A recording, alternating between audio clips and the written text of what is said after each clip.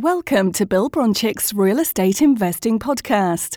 Mr. Bronchick is an attorney, best-selling author, and a real estate investor with 25 years' experience. For more information and free articles and videos, visit his website at www.legalwiz.com. Today, we're talking about wholesaling and some of the new regulations that are starting to pop up around the country that is probably going to be a trend we'll see more of. Wholesaling does compete with what real estate agents and brokers do. Thus, they are pushing state legislators to regulate this activity, which has been, till now, pretty much a wild, wild west, for better or for worse. But, as a libertarian, you guys know that I don't really like regulation so much. But let's talk about what it is and what it involves, how we work through it or around it or with it, and what are the good, the bad, and the ugly. So, start with what is wholesaling as a definition, because everyone has a different idea of what that means and how it relates to the legislation. I've always said wholesaling is nothing more than buying and reselling quickly and usually to another investor, not a retail buyer. Some people do wholesale directly to retail buyers, and a retail buyer is someone who's going to live in the property as their primary.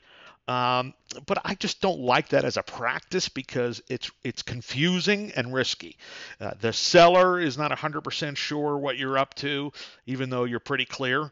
The person you're wholesaling it to, if they're not a sophisticated person, if they're a retail buyer, they're not clear. Are you a broker? What are you doing here? What's your relationship to the property? As many times as we explain it and document it, if there are three parties involved and two of them are unsophisticated and you're the sophisticated one, you know whose fingers they're going to point to when things go awry. So I would avoid that, except in the rarest of cases, wholesaling to a retail buyer, and stick to the simple: buy low, sell low. Or in our market where things are hot, buy a little below, sell at market, whatever the case may be in terms of price. If you're in a down market at some point, then it's buy really low and sell really low. You're just marking it up a little bit so you can make a profit. So the ways it can be done in my wholesaling course, of course, you guys know on legalwiz.com, there are many different ways to do a wholesale transactionally, but the main three are a contract assignment, a double close, or an LLC assignment. Let me go through those three so we're on the same page. Contract assignment means you enter into a contract with the titled owner of the property, and you assign your position as buyer to another investor who steps in your shoes and closes directly with the owner. There's not two closings, there's only one. You get paid an assignment fee. That's the cleanest, simplest, and easiest way to do that. Now, sometimes you can't do that, either because the seller might be someone like a bank, it's a bank REO, and they're not going to allow you to have an assignment provision in your contract that allows you to assign, or there might be a specific prohibition of assigning. But generally speaking, when you're dealing with a for sale by owner who's not represented by an agent, or even if they are, and if it's an ordinary seller, then you should be able to have the right to assign your contract to somebody else, and that person will pay you a fee for that assignment, and they step in your shoes and close directly with the owner. That's an assignment. A double close is two closings back to back. Now, there's two kinds of double closings. There's what we call the wet one and then the dry one.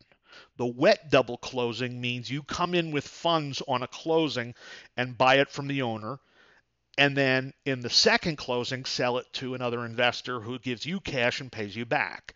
That's called wet because it's funded wet in the middle. On the first transaction, you're using your own money or maybe even a hard money loan to close the front end and then sell it on the back end and get your money back or pay off the lender you just borrowed from.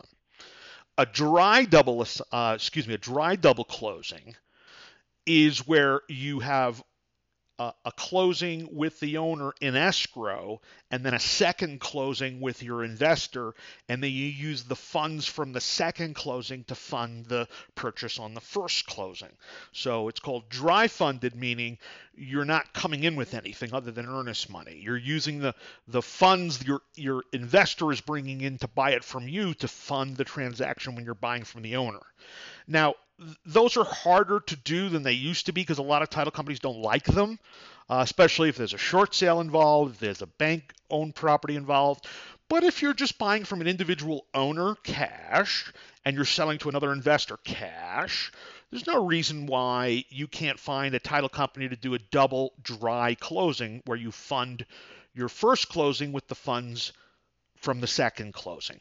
Again, you may have to call and talk to 10 different title companies or escrow companies or attorneys before you can find one that'll allow it or do it. It's not illegal. There's no prohibition against it in any state. It's just a matter of practice. A lot of title companies, escrow companies, attorneys who close these things are just not too keen on it because they worry about their own liability, which really I don't see any, but that's their rules, right? Their business. The third major way, there are many more in the wholesaling course I talk about, but the third thing is called an LLC assignment. So this is a little more complicated and complex. You can go in the course and read about it and listen to it and watch the videos. But in essence, what you're doing is you're creating a single purpose LLC just for a deal. You're the owner of that LLC. You're the member. You engage in a contract between that LLC as buyer and the owner as seller. Instead of assigning your contract or double closing, you sell your ownership, your membership in that LLC to the other investor. They step in as the owner and close in the name of that LLC. Now, this is not public record, the ownership of an LLC. Just the registered agent, sometimes the manager, the person who filed it. But the member, the owner of the LLC, is never public record on the Secretary of State. So there's nobody who knows besides you and your other investor that you've changed ownership of the LLC, which is buying this house. And it's kind of like an assignment without doing a contract assignment. It's not, the contract that says you can't assign this, you're not violating that clause because you're not assigning the purchase agreement. You're selling the ownership of the entity who's buying it. Now, I don't want to get too far into the weeds with this because you can go in the course and look at the forms and the videos, how it instructs how you can do this. But from what I've seen, for the most part, this is still a very viable strategy vis-a-vis the wholesaling regulation, as we'll discuss in a minute. Now, first, a lot of people are under the mistaken impression that you need a broker's license or agent's license to wholesale properties in the first place. I've heard that from attorneys, real estate agents, all kinds of other people in the real estate business saying you can't do what you're doing without a license, which is nonsense. Most states require a broker's license if you engage, and when I say broker, I'm going to use that agent, broker interchangeably. In Colorado, we have brokers and managing brokers, and in most states it's broker and an agent, but it's the same thing. Same concept. You need a license to engage in activities, and they list a laundry list of buying and selling and leasing and renting and making offers, and you read that and you go, oh boy, I need a license for everything. But there's two key words in just about every state licensing statute, and those key words are for another. You can't do the following for another unless you have a license. Or if you do the following activities for another, you need a license. And then in the exempt transactions list, they almost always say the same thing. You can buy and sell or lease and rent as a principal, meaning your own property you can buy without an agent. You can sell your own property without an agent. You can lease your own property or lease a property from someone as a principal. So that would exempt pretty much all that we do as real estate investors. Colorado and Ohio don't expressly use the quote for another language in their licensing statute, but they do exempt transactions done as a principal. if this ever went to court, I mean, I think the for another language is implied if you read the statute. Obviously, the definition of broker means for another, as an agent of someone else. So I wouldn't get too caught up in the semantics there. If you're acting as a principal, you're pretty much fine. Now, the new regulations, however, Illinois passed it. A few cities have passed it. A couple of states have it in process and expect a dozen more within a year or two that would require an investor to have a broker's license to assign a contract. Now, they generally do not prohibit things like double closings or simply buying a property and a day later selling it, which is just a long double close. And some are a little vague, I'm sure, about whether or not you could have an LLC buy it or put it under contract and then assign your membership in the entity. So as lawyers, we always look at what's the loophole, not just what the statute says, but what does it not say. If we get in a situation where someone figures it out at the licensing authorities, will they try to regulate us? Probably, but it's going to be up to whether the statute is clear or not clear, and up to a judge ultimately if you want to fight it, or if you want to if you do it this way, which is kind of stealth. It's not illegal if the statute is vague. Or doesn't address this particular practice. And if by some reason someone figures it out, which I'm not sure how they would, then you either A, say, okay, I won't do this anymore, I'll go get my license, or B, fight him in court and say, well, judge, the statute doesn't prohibit this. It's up to you whether you want to spend the money, the time, and risk losing. And if you lose, you blow it for all of us. So keep that in mind. But if they do require a license in your city or state to do any of these activities, so what? So what? Get your license. It's really easy to get a real estate license. You got to work for about a year and study to get a haircutting license. You could study for about 2 months and get a real estate license. It only costs a few $100 for the class and a few $100 for the background check, etc. So get your license. It's not that big of a deal. It's going to weed out 95% of your competition if they do pass the statute in your state. Why do you think Facebook and their gang are calling for government regulation of social media? Why would they do that? Because they know that any other startups wouldn't be able to comply. So embrace change and make it work in your favor. Don't whine and bitch, oh my goodness, they're going to regulate us out of business. No, the government works very slowly. Their laws are very vague. We'll find the loopholes, and if not, we'll just get the darn license. And now you've just weeded out 95% of your competition who are just going to give up. It's fine. Get a license. It's not that big of a deal. Some best practices, though, just generally speaking, vis-a-vis the wholesaling laws, regulations, or rules. Position yourself as a principal with the seller. You're not an agent. You're not acting on their behalf. You're acting on your own behalf. Don't call them something dumb like a client. No, they're not your client. You owe clients a fiduciary responsibility. As a buyer, you owe nothing to a seller other than to tell the truth and deal fairly. Okay, so when you talk to sellers, you are a principal, you are the buyer. And when you're selling to another end buyer, and whether it be an investor or a retail buyer, you're positioning yourself as acting on your own behalf. And this is where it gets confusing because people use language that suggests they're buddy pals and to the allegiance of the seller or buyer as they may be, and this is what has caused confusion, complaints, and ultimately regulation. So, best practices: be clear. Ensure that all agreements, of course, are valid under state law. People put 9 contingencies in there and 0 earnest money. It's just probably not going to stand up in a court of law. You have to make it reasonable. It could be favorable, your contract to you, but it has to be reasonable, not some whacked out thing that doesn't even spell out the terms of a contract. Make sure in your contract there's in that regard, some kind of deposit with the seller, earnest money, something. Even a small one, even if you put $100, if you don't want to risk $100 or you want to put $500, then put it in escrow with an attorney or title company or broker.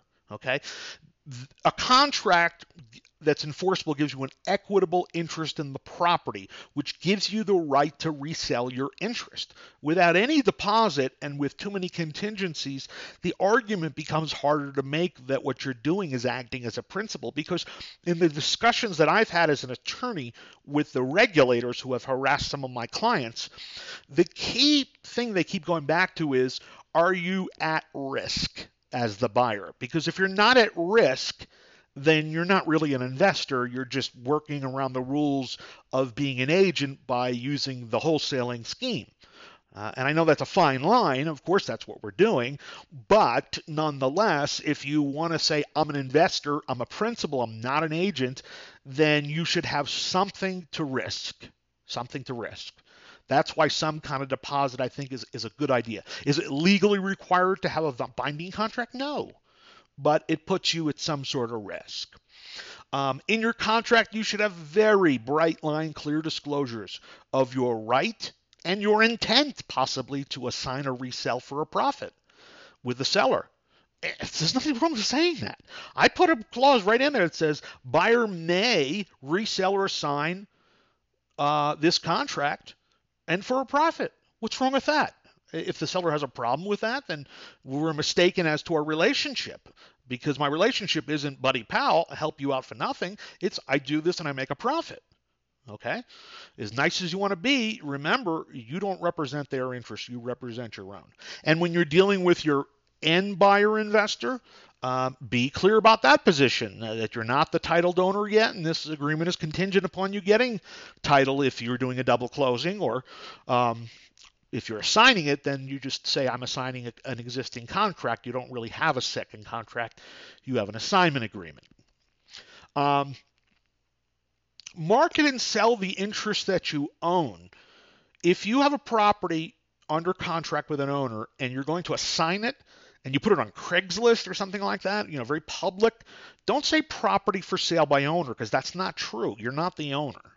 You could say wholesale deal available or wholesale opportunity for assignment or something similar to that, but saying for sale by owner is not accurate.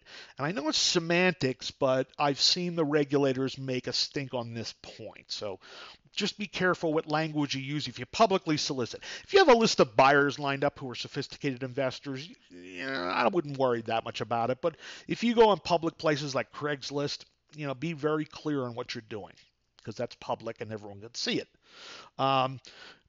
If you are, by the way, a licensed agent or broker, or one of your employees, agents, or partners in the company are licensed, or someone working for you or whatever, disclose.